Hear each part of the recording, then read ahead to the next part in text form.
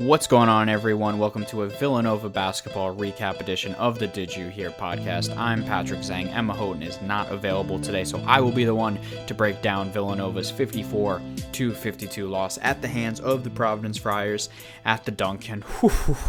That was an ugly one, to say the least. Not a pretty game to watch for both sides, and going into it, it was already not going to be a normal game for Villanova. They already had the Big East regular season title wrapped up, as well as the number one seed in next week's Big East tournament. So you would say this game doesn't matter too much heading in, but of course, I think all of us were very intrigued with how the Wildcats would look without their leader, without their star, and Collin Gillespie, who is down for the year with the torn MCL.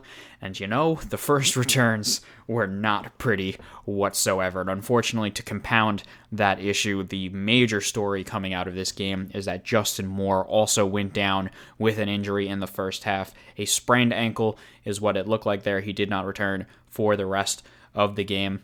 And now the offense wasn't exactly flowing when he was in there, but it certainly didn't really flow very well for the rest of the game either. I thought things looked very sloppy moving around. They didn't turn it over too often, only finished with 8, which is right around that season average, but the crispness just wasn't there. There wasn't these nice cuts or movement and passing. It was not the Villanova offense that we were used to seeing. And, that's understandable without Gillespie running things at the point. But I think we really saw it in this game and what was very, very unpretty.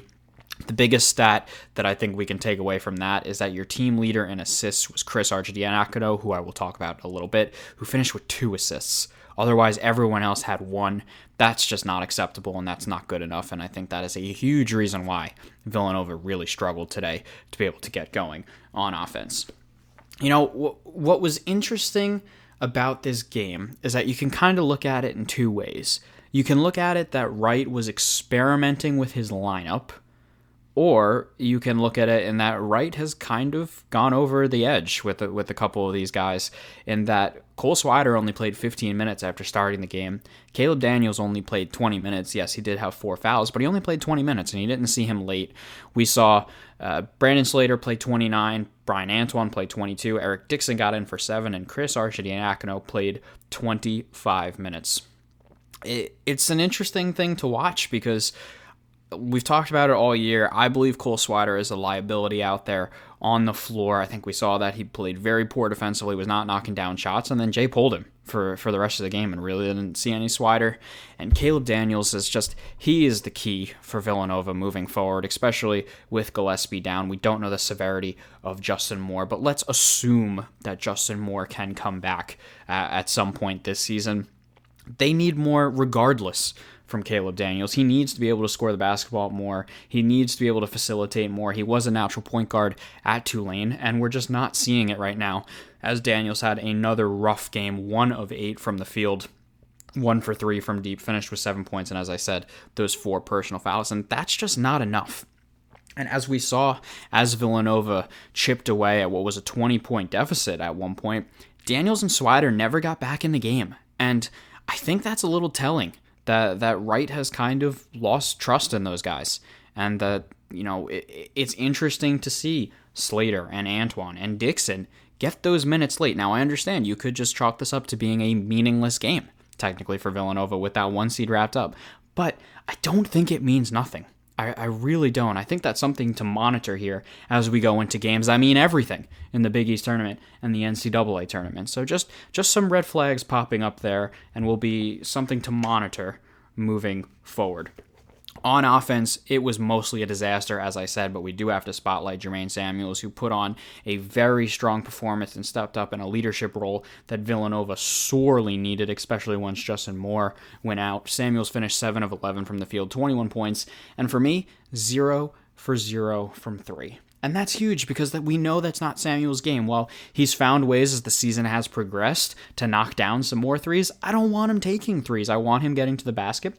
And I think we saw him really exploiting his strength in this game, which was kind of the pump fake, the jump cut in the lane, and use his strength and finish a contested layup. That's what Jermaine Samuels does. And a big thing that he's done as well is his free throw shooting is heavily improved over where it's been in past years. Finished 7 of 8 from the line today. That is another thing to point out that did not go Villanova's way today, is a team that has been an elite free throw shooting team, missed 9 free throws and finished 14 of 23, 61% from the line, and that is not going to get it done in March. They need to be much better than that. They have been much better than that, but not today. Other one I want to look at is Jeremiah Robinson Earl. Now, he had another strong game on the boards. It's what Jeremiah does. He's one of the best rebounding, forwards in all of college basketball. But with Gillespie out, with Moore going down with the injury, with Caleb Daniels not giving them what they needed, Villanova needs a go-to guy, and they need someone that they can just get the ball down to his hands and he can put it in the basket. And Jeremiah, he doesn't he doesn't exert that dominance in games that I think a lot of us expect him to do. He's a very good player. He's one of the better power forwards in the entire country. But Villanova needs him to score, and they need him to really step up and score. And 11 points today on 5 of 15 isn't going to get it done for them. So I'm hoping we see Robinson Earl really try and dominate games come the Big East tournament, because he needs to. And he can be a little passive at times, but he needs to start to take over a little more if Villanova is going to be able to put together some sort of run. Now, switching over to the flip side, what is really negative about Villanova, it's been a broken record all season long, is that they cannot defend around the basket. They get absolutely torched by teams driving, and they get annihilated by teams that have talented big men. And of course, Nate Watson is a talented big man, and he was very strong in this game. 20 points, just really dominating in the paint for Providence. Of course, got the tip in as well to win the game with 2.8 seconds left on the clock. It's what Villanova struggles with. They don't have that interior presence. While Robinson Earl is a fantastic rebounder, he is not a rim protector. He is not a shot blocker. Jermaine Samuels is a very strong rebounder as a wing. He is not a big man and can struggle underneath the basket. We know Cole Swider is a mismatch every time he's underneath the basket. They just don't have the type of presence to be able to stop teams from this. And, Providence did not shoot well from 3 at all. They only shot 5 of 20. That's 25%. Villanova was putrid from 3 as well, 4 of 18. But it didn't matter for Providence because they were able to get to the basket so often. And David Duke really exploited his quickness in being able to get to the basket, had that huge floater late in the game as well. It's Villanova's weakness rears its ugly head a lot, and it has a ton recently.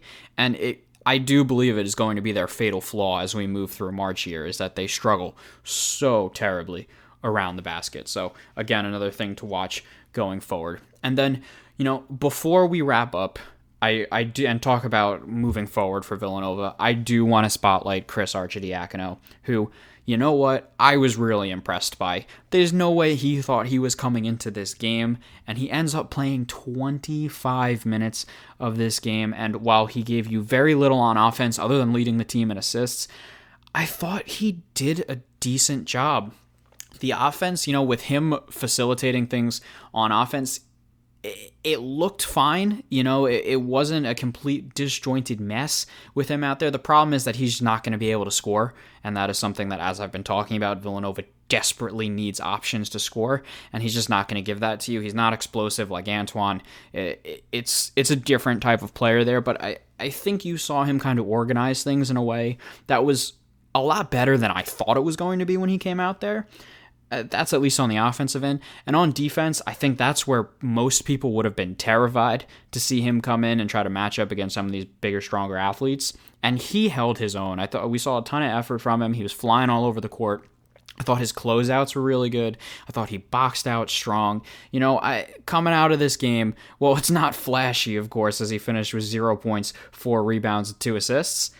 I still come away impressed with it. So I think you at least have that. And you know what? I would not be shocked if we see him get some minutes on Thursday in that opening round of the Big East tournament, because I think he might have earned some of Coach Jay Wright's trust with his performance today.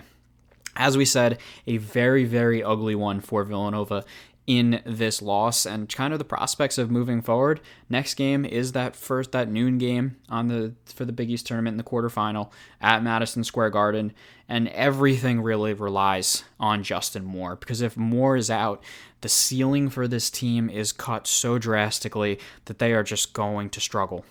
So all eyes will be on Justin Moore to see if he can make that return on Thursday. It's the Big East tournament. I'm sure there will be chaos either way. We're almost there. It's time to move into the postseason.